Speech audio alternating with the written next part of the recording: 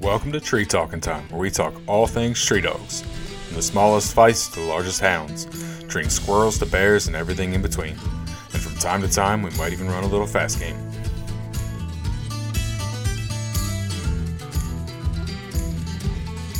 Welcome back, everybody. Thank you for taking the time to listen to Tree Talking Time. I'm your host, Ben Sheets.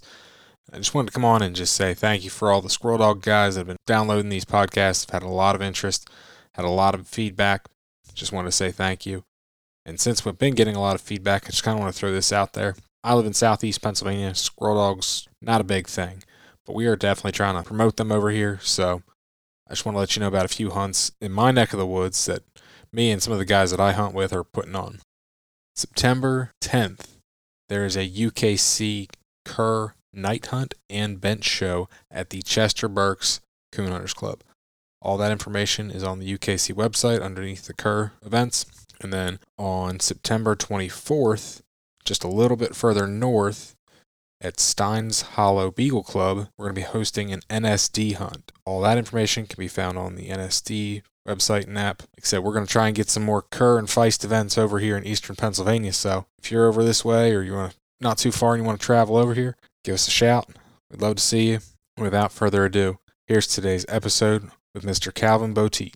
In my young years, teenage, we just had farm dogs. My grandfather was a sugarcane farmer, and we had dogs around the house. Go push the cattle in, pen them up, whatever. But I never hunted much. And in the 80s, early 80s, I got around bulldogs. You know, they used them to catch hogs and stuff like that. And I did some of that. And then I got out the dogs, the bulldog, and I just got bored. I didn't have there wasn't any dogs that got my interest. And a friend of mine gave me a magazine. I was going offshore. I worked in the oil field. I was a welder. I spent a lot of time in the Gulf of Mexico. Okay. And I brought some books. He gave me some old magazines with coon dogs, and they had a little bit about squirrel dogs and everything. Most of it was coon dogs. It was the full cry. It was my first time ever seeing a full cry magazine. Okay. And going through that thing while living offshore for about, I guess I'd stay out there sometimes 2 to 3 weeks, but I'd read them books at night. There wasn't much to do when you was off of work, and I'd look at them pictures. I come across an ad there that had Robert Kimmer, Okay. and it caught my attention. There was some cur dogs, and I knew some Kimmers. I was good friends with some Kimmers in Gulfport, Mississippi, from the Bulldogs, you know. So I contacted them. I said, there's this Kimmer in this full cry magazine in Tennessee. And I didn't know that their dad was originally from Crosville, Tennessee. And he said, yeah, that's our cousin. He's a cousin of ours. Okay. Okay, so boy, I got interested, and I did a little more research, got in touch with Robert, drove up there, my wife and I, and the 2 boys of mine, they were young. This was in 1988. And back then, hell, there wasn't nothing but single cab trucks, you know? Yeah. If they had an extended cab, I didn't have one, but all 4 of us loaded up in that truck with suitcases and whatever we needed to spend 2 or 3 days on our trip. And here we go to Tennessee. That was a 12-hour drive for me. That was a long way. And them kids, them 2 boys of mine, they're grown now. One's 45 and one's 42 or 3. They don't want nothing to do with them dogs. I wore them out on them dogs making them long trips. I can't imagine. I've got a 5-year-old and a 2-year-old, and I can't imagine shoving both of them and my wife into a single cab truck and going 12 hours. We did that, man. We did that a lot. I'd get off of work on a Friday early, and we'd leave, and we'd drive to Crosville, Tennessee, get there that evening, and get up the next morning, make a squirrel hunt, and then make a coon hunt that night. They had the week. We'd go for the weekend of the. I was just young into this. I was just trying to learn. I didn't know what I was doing, but man, it was a rough trip. I couldn't do that now. It would kill me. And then make the squirrel hunt that morning, and then the coon hunt that night. Then Sunday morning, visit with a gang of people at Roberts and drive back. Man, to be home to go to work Monday. And I destroyed my boys and my wife. They don't want nothing to do with them dogs. I ruin them. Yeah. I, Well, my wife likes them dogs, but none of them. When I'm gone, these dogs ain't nobody in my family gonna keep them going. I understand that part. gotcha. But I've loved them.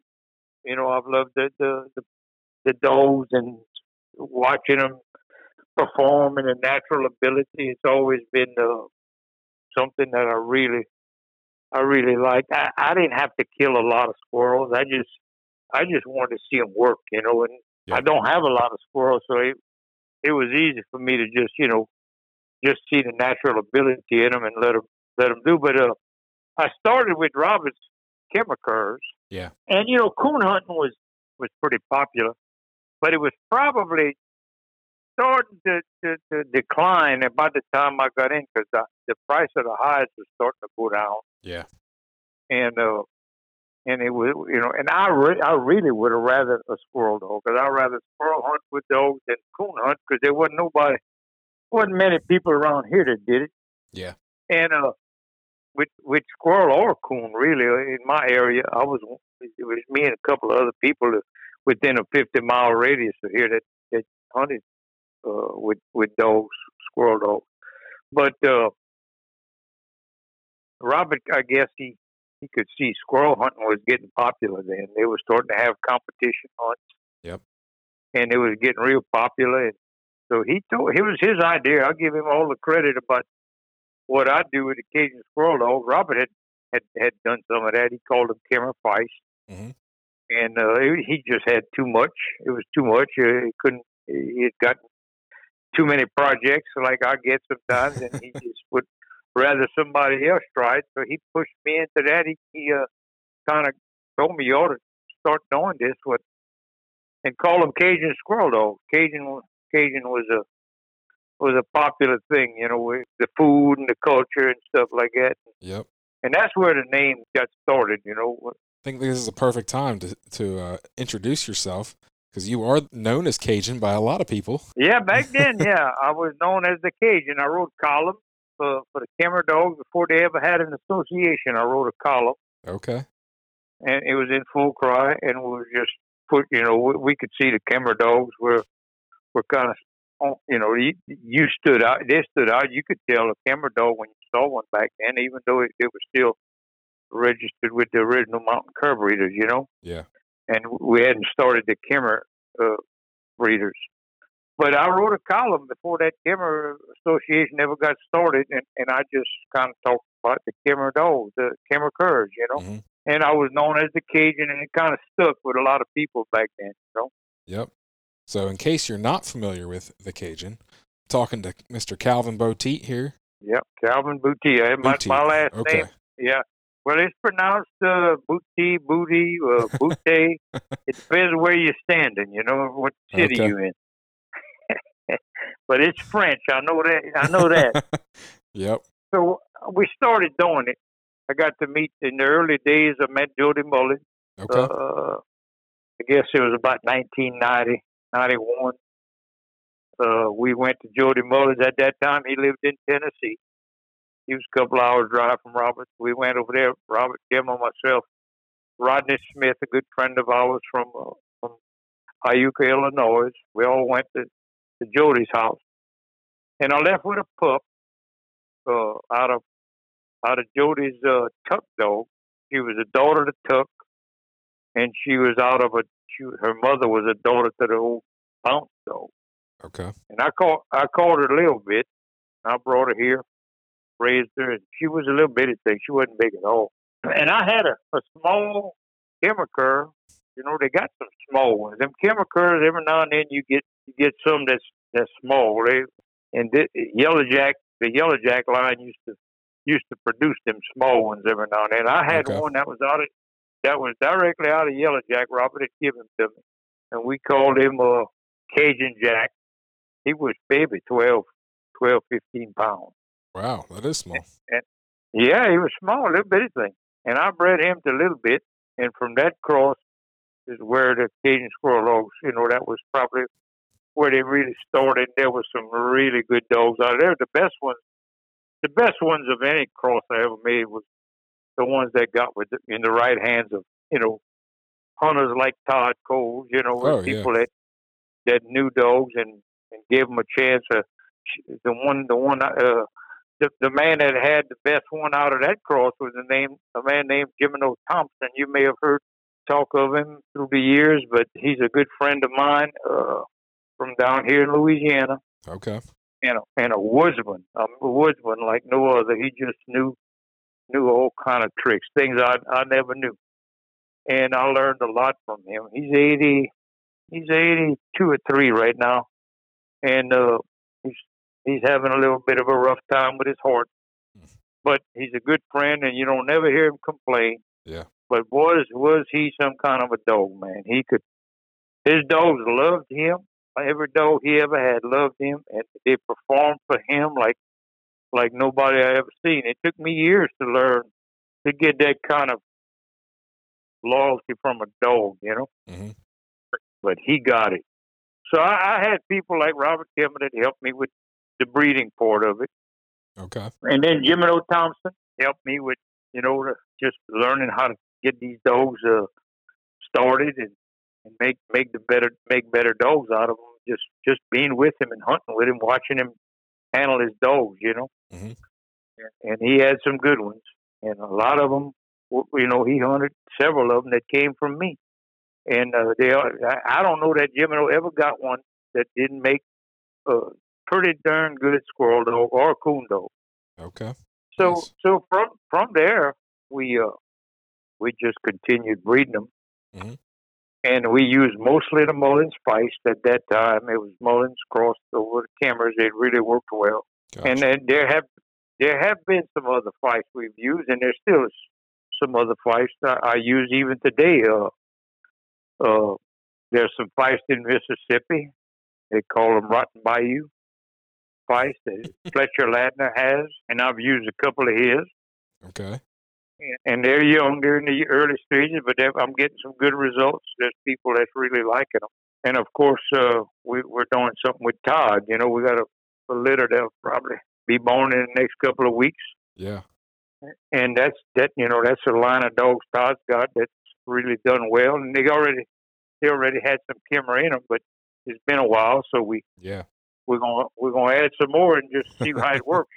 I expect it to do well because I got to say this in the breeding, the years I guess it's been about 33, 34 years. I have really had a good luck with the natural ability reproducing. These dogs reproduce. These Kimmer dogs. Robert concentrated them. He did a good job of getting the right ones concentrated, and I stayed close to the stuff that was really producing, and I've still got that today.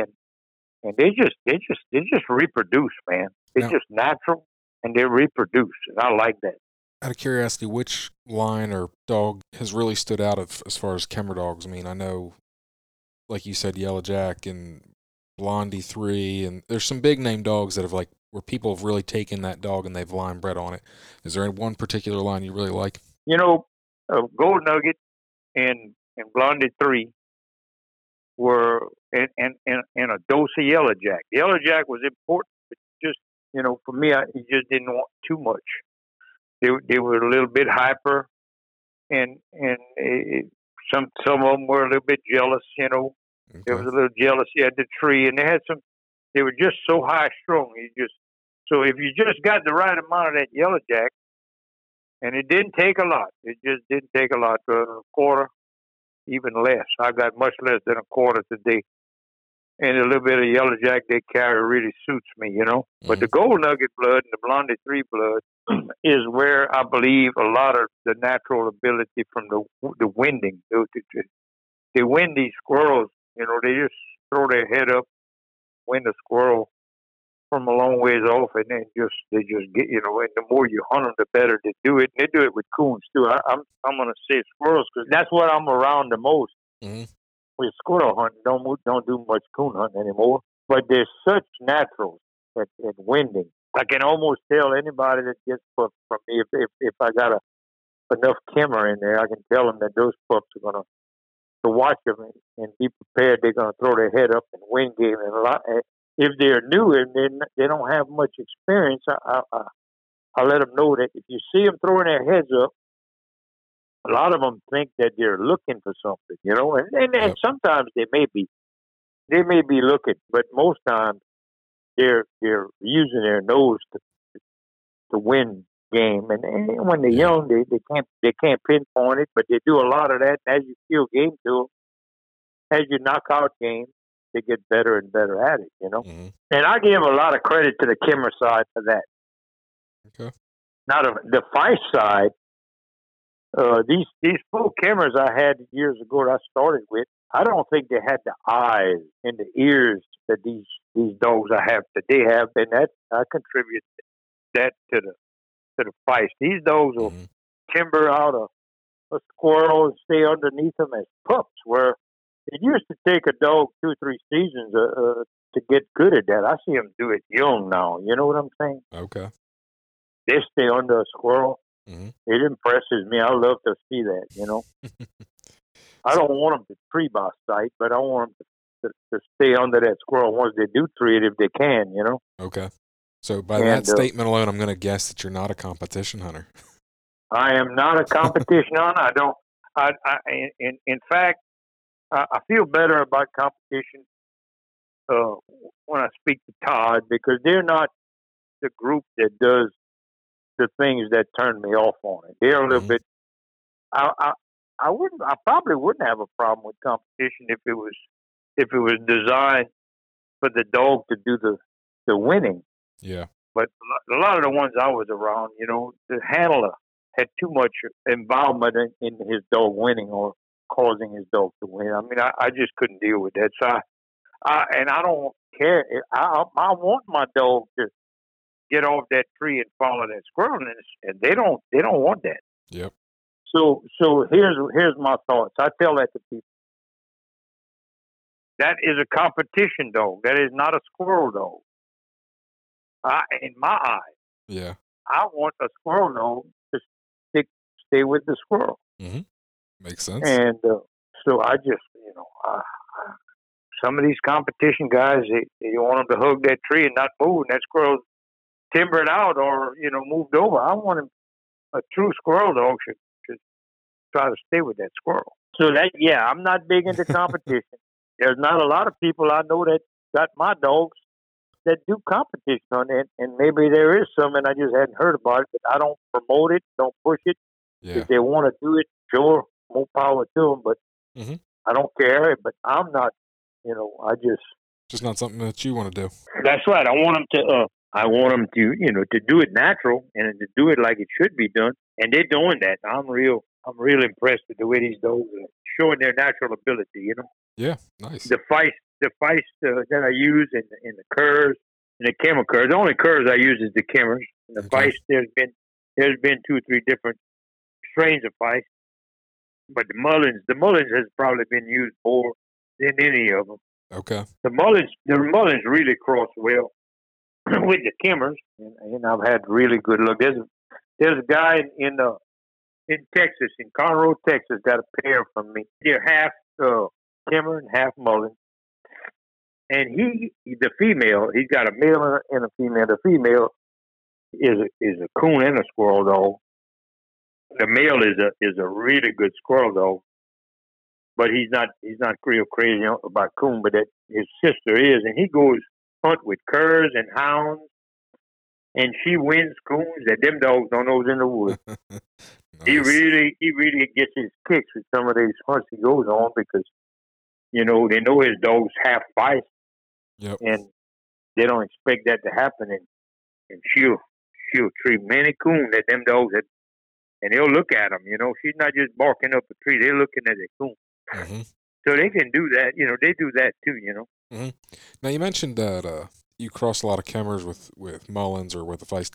So would you say the Cajun squirrel dog today is a lot of first generation crosses, or are you perpetuating the puppies after that and breeding more like Cajun squirrel dog to Cajun squirrel dog? Yeah. Well, I've got both. I got some that's still I always keep cameras, full cameras, and I Okay. always keep full price, and I use them when I need them. But I've got some that have been bred both. They're both Cajun squirrel dogs, Mm-hmm. and they're reproducing just as well. Okay. I was. And you get to a point where you gotta try it. I didn't want to just do half, and keep it that way. I wanted to go further away from the cameras and see if it would work. Mm-hmm. Instead of maybe a quarter camera and 3/4 spice. Mm-hmm. And I've had good luck with that, Okay. and I've had good luck with 3/4 camera and a quarter spice. It's just maybe a little bit bigger. Yep. So I've had good luck. The most important thing for my dogs to do well, and any crosses I make, and I know there's some crosses that don't work no matter what, but I get a high percentage that does. Here's the big if. People like to say, well, are they going to, is this pup going to do anything? Are you going to guarantee it? I used to do that. That was something Robert started, and I did it many years ago when I first started just doing what Robert, did. I Mm-hmm. don't do that anymore. I don't because I tell them, okay, look, there's a very good chance this dog's going to be fine, but I'm not going to guarantee it because too many people have not done with their part. You got to take Yep. them out. You can't leave them in the kennel. Mm-hmm. These dogs love people. If you get these dogs, if you win them over, and you're their friend, they care about you. They will do all they can to please you, Mm-hmm. and that's just how they are.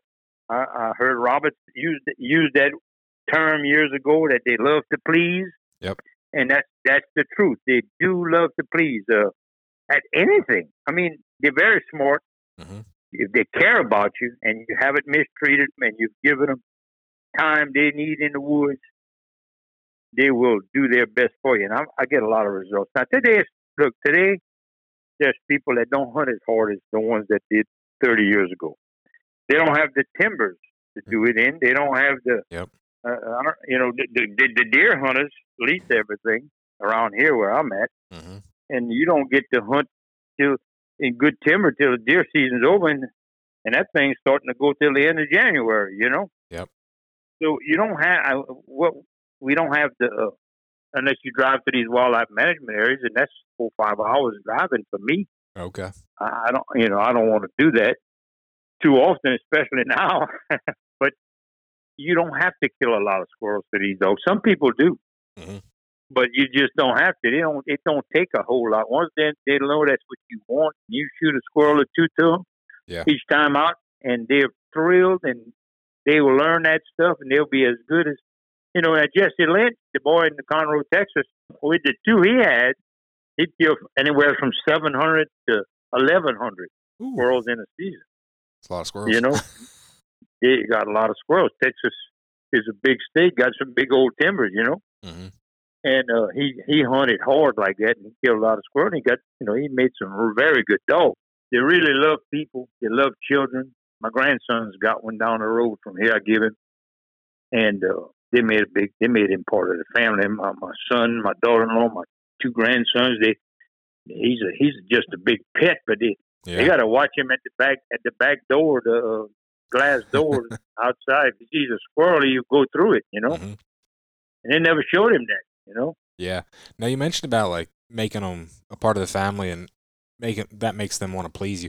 Robert said the same thing, and when I talked to him last fall, and Mm-hmm. with the Kemmers, he said you take that pup home, you make it just a member of the family, and you take that pup everywhere you go. And he goes, for one, you'll have the best dog of your life, but two, he goes, that dog's gonna want to please you. And he said, then that way, when you show it what you want, he said that dog will do whatever you want it to do. Yeah, it's true. It's true. I've seen it too many times.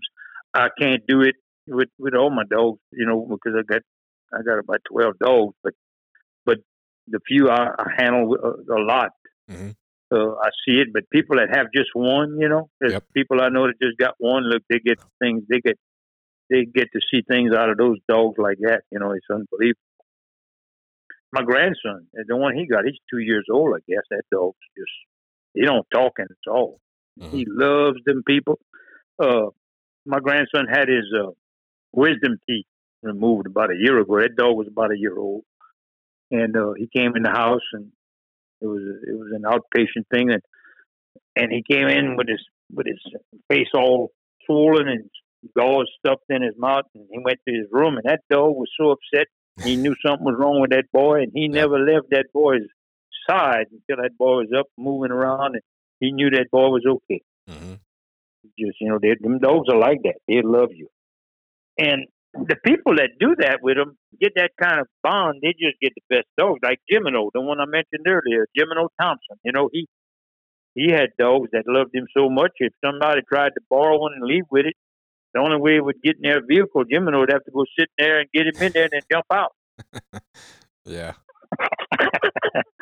So, but I learned a lot from him. But these dogs of mine, the Kemmer's always been my bloodline, my chosen bloodline to keep here. Mm-hmm. And then the Feist, was something I added to make a smaller sized dog to keep the natural ability. We made sure we used Feist that were, natural free dogs, Yep. And the Mullins is, like I said, I started with that, and I've got more of that, but I've got others, and I'm liking them too. So that Kemmer blood, it crosses well with a lot of things. It really does, and I've got the Blackjack line here. These lines change through the years. We used to call it Gold Nugget. Yeah. But Blackjack, if you look at his papers, he's heavy Gold Nugget. Okay. But Gold Nugget's been dead so long, Blackjack kind of contributed a little bit different size dog, a little bit different type of dog. There's so many lines of Kemmers, Mm-hmm. So the Kemmers I have in my yard today are heavy Lady Nugget, Okay. heavy Blackjack, and a couple of them got a little bit of yellow jack, not a whole lot. Don't take much. Okay. And it really works. It really works. And then I use those dogs in my Cajun Squirrel dog breeding, and I've got a 3/4. I call him Lil Smoke. He's 3/4 Mullins Feist, and he's a 1/4 Kemmer. Mm-hmm. Now he don't look like a Mullins Feist. He looks more like a cur dog, but he's got more Mullins Feist blood. He just took from the cur dog side, Yep. Smartest dog I've ever had. That dog will listen to anything I ask him, and he does a good job at anything we do. Now, the only problem with him is my fault.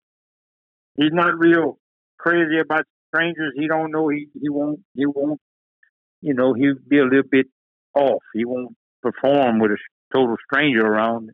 Okay. And that's because I didn't expose him to enough strange people. It was always me and him. Mm-hmm. And it takes him a little while to get comfortable around somebody he don't know. He's not that he wants to bite them. He's just standoffish. Yeah. And I bet you if I'd have hauled him as a pup and brought him everywhere I went and exposed him to people, he'd have never got that way, Mm-hmm. And his pups are not like that. His pups, I got pups out of him that leave here, goes with people, and they do. They just got one, and they bring them everywhere they go. And you don't ever see that side of them, because Smoke, I just didn't expose him. You got to expose him to everything, man. Yep. It really helps, Mm-hmm. I'm having a lot of fun. I've been doing this I'm going to retire this year in December, and then I'll have more time to do other things. I'm not going to retire and come home and watch soap operas. I'm gonna I'm gonna farm a little bit, and I'm gonna fool with the dogs too. We're going to briefly talk about this. You say farm a little bit. Man, your garden is huge. What are you talking about farm a little bit? Like, you got a big old garden for being for not being a full-time job. I mean, working still. Yeah, still work full-time. But, the garden is bigger than what most people would use as a garden. And I've been preparing it for this time when I retire. And I'm going to even make it bigger after December for next spring. And I'm going to farm. I'm going to farm full time right here. As long as my health holds up, I'm going to farm as much as I can handle. Nice. And I want to sell produce. Right now I just kind of do it for fun and give it to family and friends. And I've sold a little bit, but not much, because to do it, if you're going to sell it, I just need the time to be here Mm-hmm. and do things the way I need to do it. Working full time, I can't. I Yep, I just understand. not. Yeah. So I plan on doing that, and I sure do. I love it. I love doing that as much as I do the dogs. Now, how big's that garlic patch? That which one? The garlic The patch. garlic. The garlic patch. I got to adjust. Yeah, I had planted 1,100 cloves of garlic from Frank. I put in that row. It was So, a 200 foot row, and I put 1,100 garlic cloves in there. They grew well. They were beautiful, and I thought I was going to do well, but the heat we have in Louisiana, mm-hmm. I found out that if I don't harvest them in April, and they still haven't matured, and in May and June comes around, it destroys them. Okay. So this year, when I plant garlic, I got to plant them much earlier. I didn't plant those till December. I'll have to plant this year. If I want to do well with garlic, I'll have to plant them in October. Okay. Now, for all the listeners, just to show you how small of a world this is, I buy straw from a man named Frank. And one day, Frank asked me, because he knows I have coonhounds, how my dogs were doing. And I told him, and he said, I got this guy that bought some garlic from me down in Louisiana. He's got these things called Cajun squirrel dogs. I said, is his name Calvin? He goes, yeah. So, Yeah, just to it is show a you how small small the world. world. Yeah. Oh yeah, I like Frank. Frank's a character, man. He is. I like Frank. We when we do talk, I know he's busy. We hadn't talked in a while, but when we do talk, he's a character. I laugh. Mm-hmm. He's something else. But yeah, and he got some good quality garlic. It's just the time of year for me. I got to change the time of year I plant them and make them, because Louisiana heat is a little bit different than Pennsylvania heat. Yeah, I'd say so. But yeah, Todd Coles and I got a dog that I bred a female to his male, and he's got her up there to him. Yeah, he told And me about that. that's another cross that we're going to be doing that we hadn't done. That I'm excited about, Mm-hmm. and we'll see how they do. I don't really have any concerns if they get in good hands. Yeah, they're going to do fine. That's just how I look at it. From what I've learned from Todd about his line of dogs, and also just from the other people that I've interacted with since doing that have dogs from Todd, and also just knowing what I know about the Kemmers and your dogs, if I was looking for a squirrel dog, shoot, I'd be wanting to try one. Yeah. His dogs are just crazy natural tree dogs, mm-hmm. and mine are too. And they do have a few things a little bit different. He's concerned about getting a little bit more size on his, and maybe we're going to help that a little bit, and get a little bit more ear on them and stuff like that. We'll see how it works out. Yeah. The female that's over there is a nice Kemmer. She's 7/8 Kemmer, and she's game crazy as they come. And that game craziness, it used to be aggravating when I didn't understand it. Dog that's not being used enough it drive you crazy. But you got to have some of that. Yeah. You got to have that. Robert was the one that told me that. He said you got to have it. And there's some people that won't keep some of the dogs I keep because they're just hard to keep in a kennel and everything. They want to go. They want to do something. Yep. And if you're not hunting them, if you don't get that edge off, like old Gemino used to say, you got to get the edge off. The way to get the edge off is to get the shoe leather wore off of you. Yep. Putting them and in the woods. Those kind of dogs take a lot of hunting to get that edge off, and then they mellow out and they're easy to handle. But if you're not hunting them enough, they high strung, but I will never get rid of one for that. I might be mad at him for cutting up like that, but I need it. I mean, you breed them to the right male or females, and you get that balance. I try to breed a dog like that to something that's a little more calm and easier to handle, and get those pups with the right balance, mm-hmm. and they get them in the right hands. There's just no end to what they can do. Yeah. Now you can't put driving pup in a dog if it doesn't have it. So. That's right. That's one thing about these dogs. They all start treeing at different ages. A lot of them start young, some start a little later. But I got some 9 weeks old right now I turn loose every day at noon when I come home for lunch. I just turn them out, let them run, and I start the day. I got to start watching them. They're starting to range. They're gonna start going to look for something. They're getting bored. I got 2 acres of this garden, this field that they can play in, and it's not enough. They want to go deeper. So they don't stay in your feet. Not this breed of dogs. Well, that's good. I've dealt with that. I've had a couple dogs that just didn't have the drive to go, and like I said, Yeah, you can't put that in there. So you can't make them get. And then when people ask me is how deep do your dogs get? You know, well, with the collars today, I mean, I don't. We didn't have that when the kind of collars they got today. And some of them dogs would hunt too deep, or some of them would get off on fast game and it ruined the hunt and all that. Mm-hmm. Them days are over. I will never leave my house with a dog that I can track and send him a signal. You know what I mean? Yep.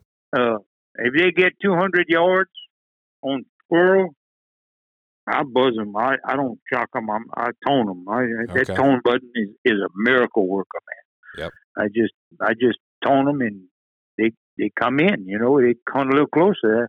I want a pleasure hunt. I don't want to walk 500 yards to the squirrel. Okay.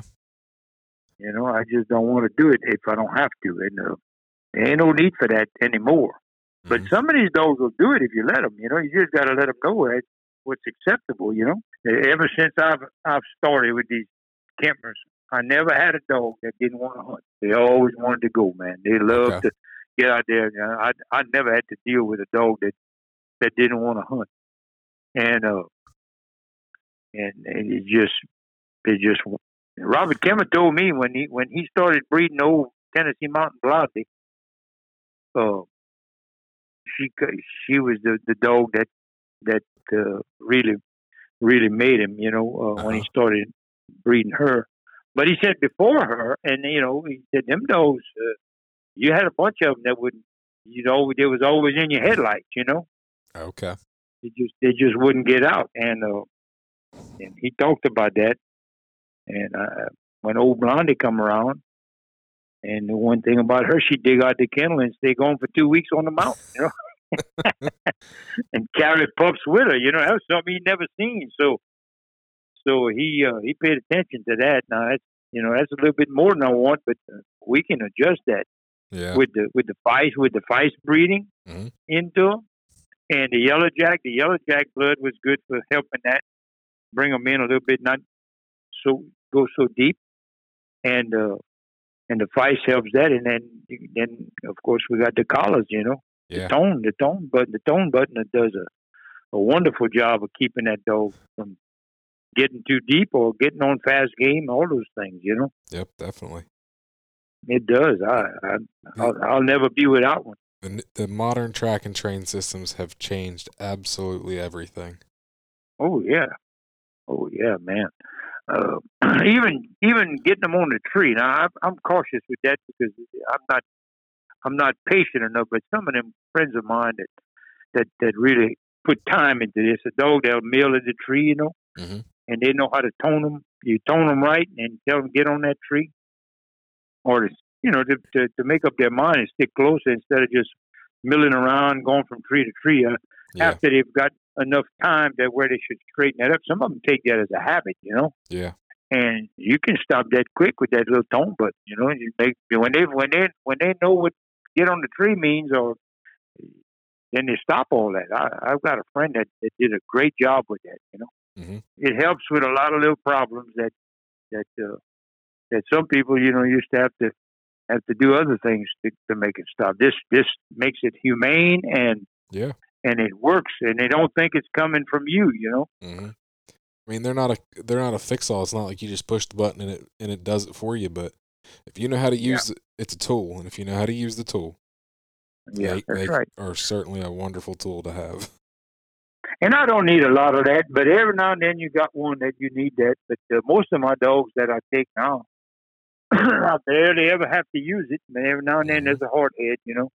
Yep. So when I put those collars on, I go to the woods. I don't even use it on Lil Smoke. Lil Smoke, he's just so good handling. I don't need no collar with him. I don't leave home with him either. I hunt him around here most of the time. If I left home, I'd probably want to have a collar just in case. But Yeah. he's just one of those I just don't have trouble with, I'll tell you a story real quick. On the last time I turned a dog loose, well, it wasn't even without a collar. It was the first time I ever took him with a collar. And this would have been 6, 7 years ago, something like that. And I had a puppy. He was like 6, maybe 7 months old. I had just bought a second collar. I'd been taking him since he was probably 4 months old out hunting with me and my old dog. And he was a pup. He never left my light for the most part, coon hunting. Well, Mm-hmm. I literally just bought a second GPS collar. I was still on the old Astro system, didn't have track and train. So it was just a tracking collar. But I finally at least had one. So I put it on him. The first night I put it on him, he like disappeared. Went across this big old field, ended up, 3/4 of a mile behind some farm, way off in the distance in the opposite direction that we were hunting. Oh, Lord. And I was like, I am glad I have that collar, and I will make sure I never turn a dog loose without one again, because if I wouldn't have had that collar that night, I would have lost him for sure. Yeah. Oh, yeah. Well, I had me and Charles Fasola, another good friend of mine, has had some really good chemists through the years. He still got chemists today. We went on a hunt. We drove 3 or 4 hours to meet each other in the wildlife management area. I had a dog that I didn't have a collar at that time, and we turned loose, and he treed squirrels. He was a good dog, but I'd never seen him act that ignorant for a deer like he did that day. He run a deer. We had to go. We lost him. He ruined the hunt. It took all day before somebody at a camp called, and they had him at their camp, and we went get him, and that was the day that broke me of not having a collar. I said, I'll never turn this dog loose without a collar again. Yep. And they were just starting to come out, because something kind of new. Those old-time tracking collars, with them antennas and all that, I never could get into them things. Yeah, that was before me. I got involved right as Garmin was making waves and becoming a household name for dog hunters. Yeah. And let me go back to the dogs, the Cajun squirrel dogs, and the people that are using them. Mm-hmm. There's some serious hunters that get them and use them for strictly hunting, and they're pleased with them. Yep. But I get a lot of people that want them for family, house dogs, and they want to hunt them too. Okay. And man, those dogs are making some of the finest family dogs, house dogs. They just can't say enough about them. Now, they're not people that's going out there every weekend killing a sack full of squirrels, but they are treating squirrels with them, and they're plenty satisfied. And they do so much more with these dogs, Yeah. There's a family in Farmerville, Louisiana. That's way up north near Arkansas state line. Mm-hmm. And the husband works in a pipeline, and he's not home much. Mm-hmm. And the wife and the 2 children, they love them dogs. They really love them dogs, and they just do everything with them. And when her husband comes home, usually around the holidays, he'll spend some time home, 2-3 weeks a month, whatever. He takes them dogs to the woods, and he goes kill squirrels. They ain't hunted all year.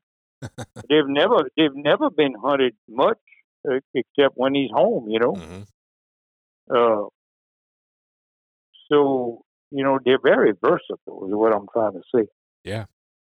They can make family dogs, and the cur dogs. That's what they once were. They were just They did everything. They did everything with the farm, and they'd go pre-game at night and during the day, and bring the hogs, catch hogs, and bring the mules in. Nobody lives like that to use them that way anymore.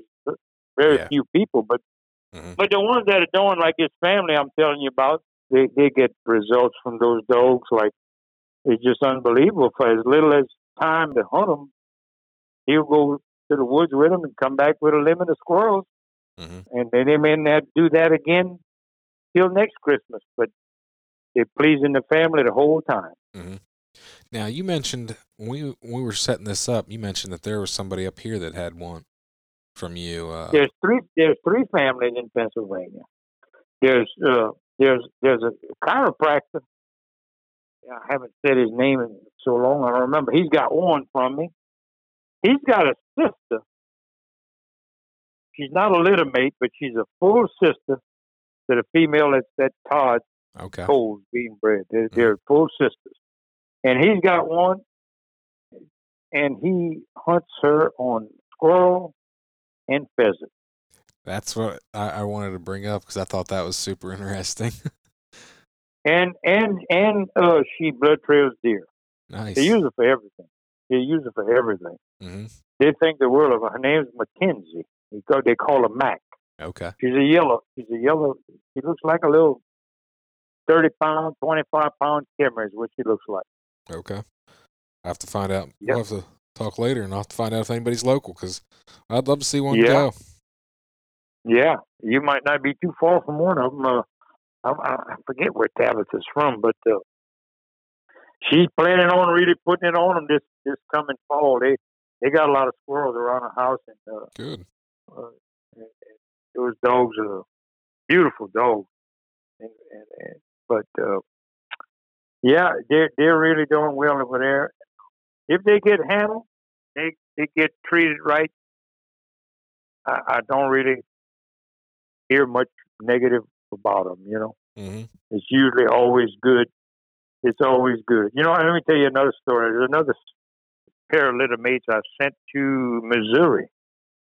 Now, those dogs are probably 5 or 6 years old now, but a man and his wife, he's a farmer, and they raised them, and they raised them in the house.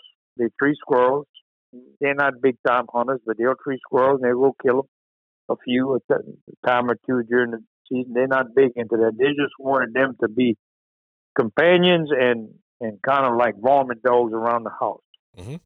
Well, there's a coyote that's come out on the property close to the house, and them two dogs knew, and they're small. They're not big. They might be 25 pounds. Yeah. And they were smart enough to know that they wasn't gonna be able to do nothing with that coyote. But they got that couple that owns them attention, and the husband come out and shot that coyote. Nice. And he took care of all that and everything. Now Mm-hmm. he sent me a video right after he shot that coyote, and them dogs was around it. Then he took them hunting in the back, and they treated a squirrel. Well, one of them was treeing that squirrel. They were both kind of treeing, but one of them was treeing hard. Mm-hmm. The other one faced away from the tree. Watching the other one's and back. Watching for them. That coyote had her attention, and she was watching. I mean, I'm sure she don't do that all the time, but because of what took place that day, Yeah. I got a video of that. I got to find it because I had put it on there. She was watching for that coyote if there was another one while the other one was treated. Mm-hmm. It's very smart. impressive. They are very smart. They really are. Yep, they sure are. Now, I enjoy them. just out of curiosity, what colors primarily and build and ear set do most of these Cajun squirrel dogs have? I get a lot of brindles. Okay. And I get a lot of brindles and a lot of camera colored yellow buttermilks. Mm-hmm. I get half and half sometimes, depending on the cross. Okay. Sometimes I get a black. Not often. I got a couple of blacks in a litter right now, and that's because of the blackjack blood on this particular cross.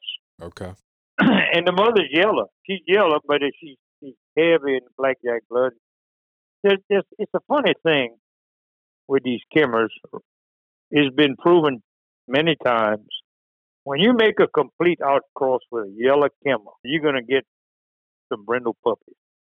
Mm-hmm. Now, there's something that takes place here that contradicts that. When I breed Smokestack, who's a full Mullins, Okay. to my full skimmers, I got a litter right now. There's 6 of them. 5 of them are yellow, and 1 of them brindle. Okay. But any other feist I breed to that's of a different line, and I breed a yellow Kemmer, I'm going to get probably all brindles. Hmm. Now that you mention that, Robert did tell me that when I talked to him. Mm-hmm. Yeah, the yellows. You know, if you those outcross, Robert bred a female he called Goldie, Mm-hmm. the Smith Streak, Okay. many years ago, and all them puppies were brindle. Hmm. You know, and Goldie was a yellow. Goldie was a yellow dog. She never had nothing but yellow pups all her life until he bred her. Until he bred her to the Streak, and they were all brindle. And but now when I breed the smokestack, a full Kemmer, I always get more yellows than, and I'll get one or two brindles, but the rest will always be yellow. Yeah. Yeah, Very and they yeah, and then Lil Smoke. Now Lil Smoke is 3/4 smokestack. He's brindle with some white on it. Okay. And his mother was out of smokestack also. I made a 3/4 cross. I bred her back to smokestack. Mm-hmm. But there's a Kemmer involved in there that was a black saddleback dog that went back to B.J. Buck. And B.J. Buck, Robert had him. He was a Gold Nugget Jr. and his wife Luella's female beauty, and he was black saddleback. That line of the Kemmers was very good stuff. But you get those black brindle trim dogs, you know. Mm-hmm. And Lil Smoke, even though he's 3/4 mullet, and he looks like more of a cur dog, he throws them black brindle trim pups strong, man. He's got that strong in him, and he's 3/4 smokestack. Yeah, very cool. Yeah, he throws some really. Sometimes he throw black and tan where the brindle would be. It'd be tan. There's some pretty pups like that. Yeah. But he most of the time is black brindle trim. Okay. And he gets a lot of that. He got some really nice pups. I like his pups. Nice. And I would imagine build on those dogs kind of depends on if they favor the Feist line or the Kemmer line. Yeah. Lil Smoke don't he don't look he don't show the mullins in him at all. He shows mostly the cur. And like I said, he's 3/4 mullins. Mm-hmm. he's a daughter bred back to her daddy. Yeah. His daughter was half Kemmer. She was half Kemmer. Bred her back to her daddy to make 3/4. Yeah, you would and that's certainly. What Lil Smoke is. Yeah, you would certainly think that that Mullins blood would shine through, but apparently not. It didn't do it on him. He had a sister. He had a sister. Had a 3/4 sister to him. So I made that cross twice. The second time there was a sister that did look like this Mullins, Mm-hmm. But Smoke didn't, and he's making me a real nice squirrel dog and stud dog. Nice. Yep. I'm glad he's working out for you. Yeah. Well, I am too. It's been fun. It's been 34 years that I've done this. Mm-hmm. I give Robert Kim a lot of credit for helping me get started. I'll never not do that because he did help me get started with the right stuff. He knew more about this. He knew more about these type of dogs than I did, and put me on the right track. Mm-hmm. And he did help me get this going, and I'll always thank him for that. I really enjoyed talking to Robert. Learned a lot about his dog. The proof is the fact that the Kemmer dogs have become so successful for a lot of people all over, from all across the country. Yeah. Yeah, that's true. So I think that's just proof.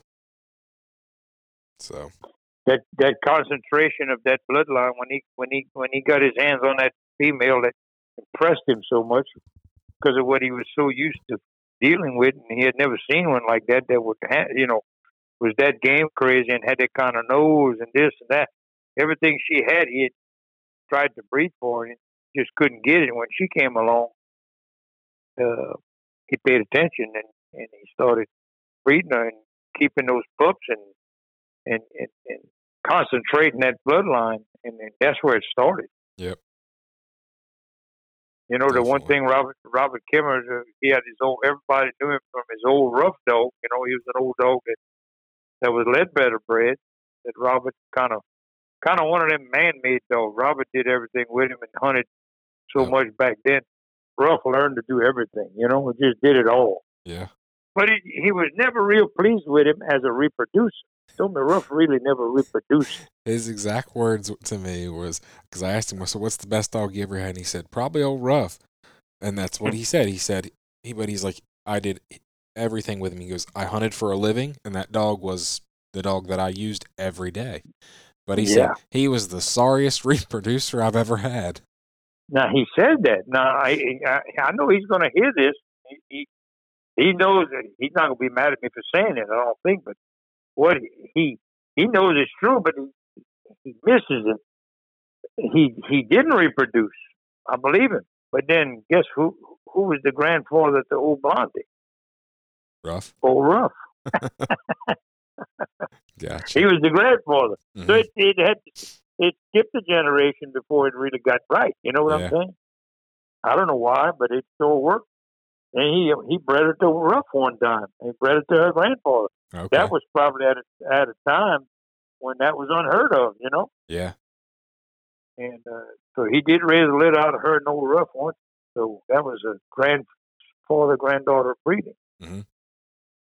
But that concentration on that bloodline of old Blondie kept them dogs natural. And they're still showing it today. You're right. There's people all across the country got them. Yep. I concentrate on the smaller ones. Mm-hmm. The ones that are not quite as big as the full-size camera. I guess there's some people that like them 50, 60 pounds or more, and mine are more around the 35, 40-pound range, you know. That's the cameras I try to keep. Yeah. So that when I use them, I don't get too big of a dog with the feist, you know. Nope, that makes perfect sense. And it's plenty big enough for squirrel hunt. Yeah. They use them on. You can use them on other game too. I mean, they'll do it if you ask them to. Yeah. But a bay dog, you know, a bay dog don't have to be a giant. I mean, a catch dog might need some size, but a bay dog, if he's going to bay, he don't have to be 80 pounds. Definitely not. No, like I said, I've got a lot of respect for Robert, and I really like what he's done. I just find it interesting, and the more and more people I talk to, especially about breeding, the line breeding and concentrating, and really trying to, and basically do what Robert did and create a consistent line, is becoming more and more evident the more and more people I talk to. It's people that are successful in perpetuating a consistent, line of dogs. That's what they've done. Yeah. Yeah. So I think like I said, the proof is just in the fact that it's worked for Robert. It's worked for Todd. Mm-hmm. It's worked for a bunch of other people. Right. So. Right. You know, I make these outcrosses with these feist, but the concentration on both, usually on both sides of the family, has been the Mullins and I'm going to use the Mullins and the Kimmers. Jody pretty concentrated a lot of that blood too, you know. Yep. And it works. And I always go back with the offspring of a cross. I either go back to the Kimmer side when I breed them again, or I go back to the Mullins. I don't never get far from what has worked for me, and I kind of do the same thing, but I may have a little bit more of an outcross. But they're so concentrated. When you make a little outcross, you get the hybrid bigger, and it works, you know. Yeah. Well, we definitely need a good story, good hunting story. So good hunting story. I can't let you off here without a good hunting story. Well, that would have to be with Jim and O. Thompson, the man you heard me speak of earlier, and Charles Fasola. Okay. And There was a guy that came down to buy a started dog from Jimino. Jimino always had really good dogs, and even his started dog was better than what most people call their finished dog. He was just such a dog man. Mm-hmm.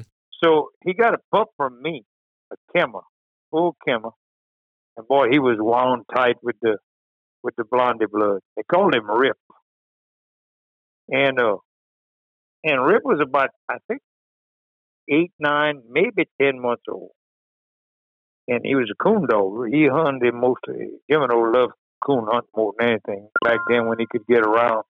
And as he got where he couldn't get around as good, he did more squirrel hunting. But he loved the coon hunt. But anyhow, he had done a lot with Rip, a young dog, and there was a man from Arkansas looking to buy a started dog. So he came to Jimino. And me and Charles and him went to the worst swamp you could imagine. It was probably the July heat. Oof. And there's snakes, and we got snakes down here, and walking in the water about halfway up to your knees most of the time. And so Rip, we took him by himself, and he struck a track, and we let him go. And he treed way in there, man. And we started going to him, and there was a lot of palmetto. You know what's palmetto? Mm-hmm. That undergrowth in the woods. Y'all got that up there? No. I've seen pictures of it from down there, but okay. No, we don't have any of that up here. Okay. Well, it was thick where you would put your foot. You was walking, but you never could see from your knees down. You couldn't see what you were stepping on. Mm-hmm. And Jimino knows how I am about them snakes. I don't like them. He don't like them either. He don't like them either, but he don't let them. He don't let him take his piece. So I was in front of him and Charles as we were going toward the dog, and Jimino picked up a stick and he hit me on the back of my boot, just like it would have been a strike from a snake. And he tells the story, people that I cleared an acre of palmetto running through them. After I felt that thump on my boot, there was a 1 acre of palmetto that was cleared out. But we went to that dog, and we looked at the coon, and I don't know, he was 300, 400, 500 yards in there with me. And the guy went look at another dog the next day who didn't hunt quite as hard and as far, and it was a Kimmer dog, but it was somebody else that had it, and he decided that he better take that other dog because he didn't know if he could handle Rip. Rip was a dog for 8, 9 months old, and so that story about Jimino hit me on the back of my boot. He thought it was a snake that stuck me, and I just cleared out the palmettos in there. I don't blame you. I tell you what else he did. That one night we was a full moon and couldn't get the coon to look, and it was in back of my house right here where I'm at. And we were trying to find the coon. Them dogs were treeing, and boy, Jimino said, "Turn off your light." Everybody turn off me, him, and Charles again. So we turned the lights completely off, and he started looking in that tree, and I didn't know what he was looking for. And he said, "I think I see him." I said, "How can you see that coon?" He said, "You got to just look on all them branches and on them limbs and find something that just don't look natural to the tree." Well, I mean, I thought I was doing that backwards. I hit that button again. He said, "Give me your rifle." And he shot that rifle with no light, and he knocked that coon out. Really? Yeah. Now, I will say, I've tried the trick. You turn all your lights off, especially on a real nice bright night, and you just look for a big black spot. But yeah. I've always lit it up to make sure it was a coon after that. Jimino had some tricks that I've never learned them all. He was something else, and he'd give me and Charles all kind of hell because we were greenhorns back then. Yeah. He'd give us a hard time, and he'd kill himself laughing. we'd bait, put some corn in the ground and side of a creek bank, get them coon to come to hit a hot track, with a young dog. Yeah. And Jimino said, I ain't never had to do that. He said, it cost me enough money to feed them dogs. I sure ain't feeding them coons at 3 or 4. He said, that dog's mine. Better go find me one. He loved to pick at us like that. Yeah. He just, we had so much fun with him. And now, the last few years, he didn't get around enough to hunt. But boy, he can tell them stories. Let me tell you. That's awesome. I'll tell this one if you got time. Oh yeah. Him and Charles and I were going down the road with them dogs in boxes, dog boxes, Yeah. And it was when we first met Jim, and we hardly knew him. But we all had timber dogs, and we'd go meet him because he had such good dogs, and we were learning, But Charles had a black mouth cur at that time. He hadn't got switched over to Kemmer yet. And we're going down the road, and Jimino had his dog in the box, and Charles had his. And one of them dogs was barking. And, some of them dogs bark in the box. And Jimino went down the way. Jimino said, is that your dog barking in that box? And Charles said, well, it might be. He said, he don't usually bark like that. He said, damn, that dog's aggravating. So they kept going down the road. That dog kept on barking. So Jimino kept complaining about how that dog was barking. And Charles said, well, look, pull this truck over. I'm going to go back there and make him shut up. And Jimino killed himself laughing. He said, don't touch that dog. He said, that's my damn dog barking. He said, I wanted to see if you knew the bark of your dog. He said, that's the kind of stuff we had to put up with learning from Jimino. Yeah. Yeah, he's something now. Sounds like it. One time on a competition hunt. Now this man, you may have, he wrote Full Cry. I'm trying to think of his name. Maybe it's better I don't say his name. But anyhow, his dog got on a deer on a competition. Now Jimino told him, he said, your dog run a deer? He said, yeah.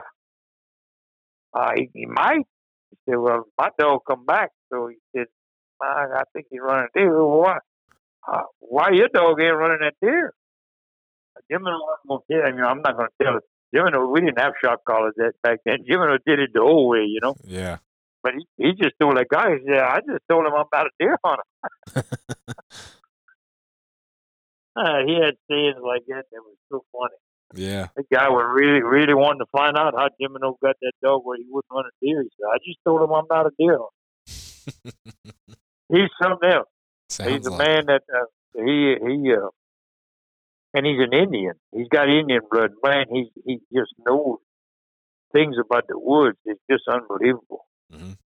Used to take his kids in the woods when they were young. He did that with his grandson.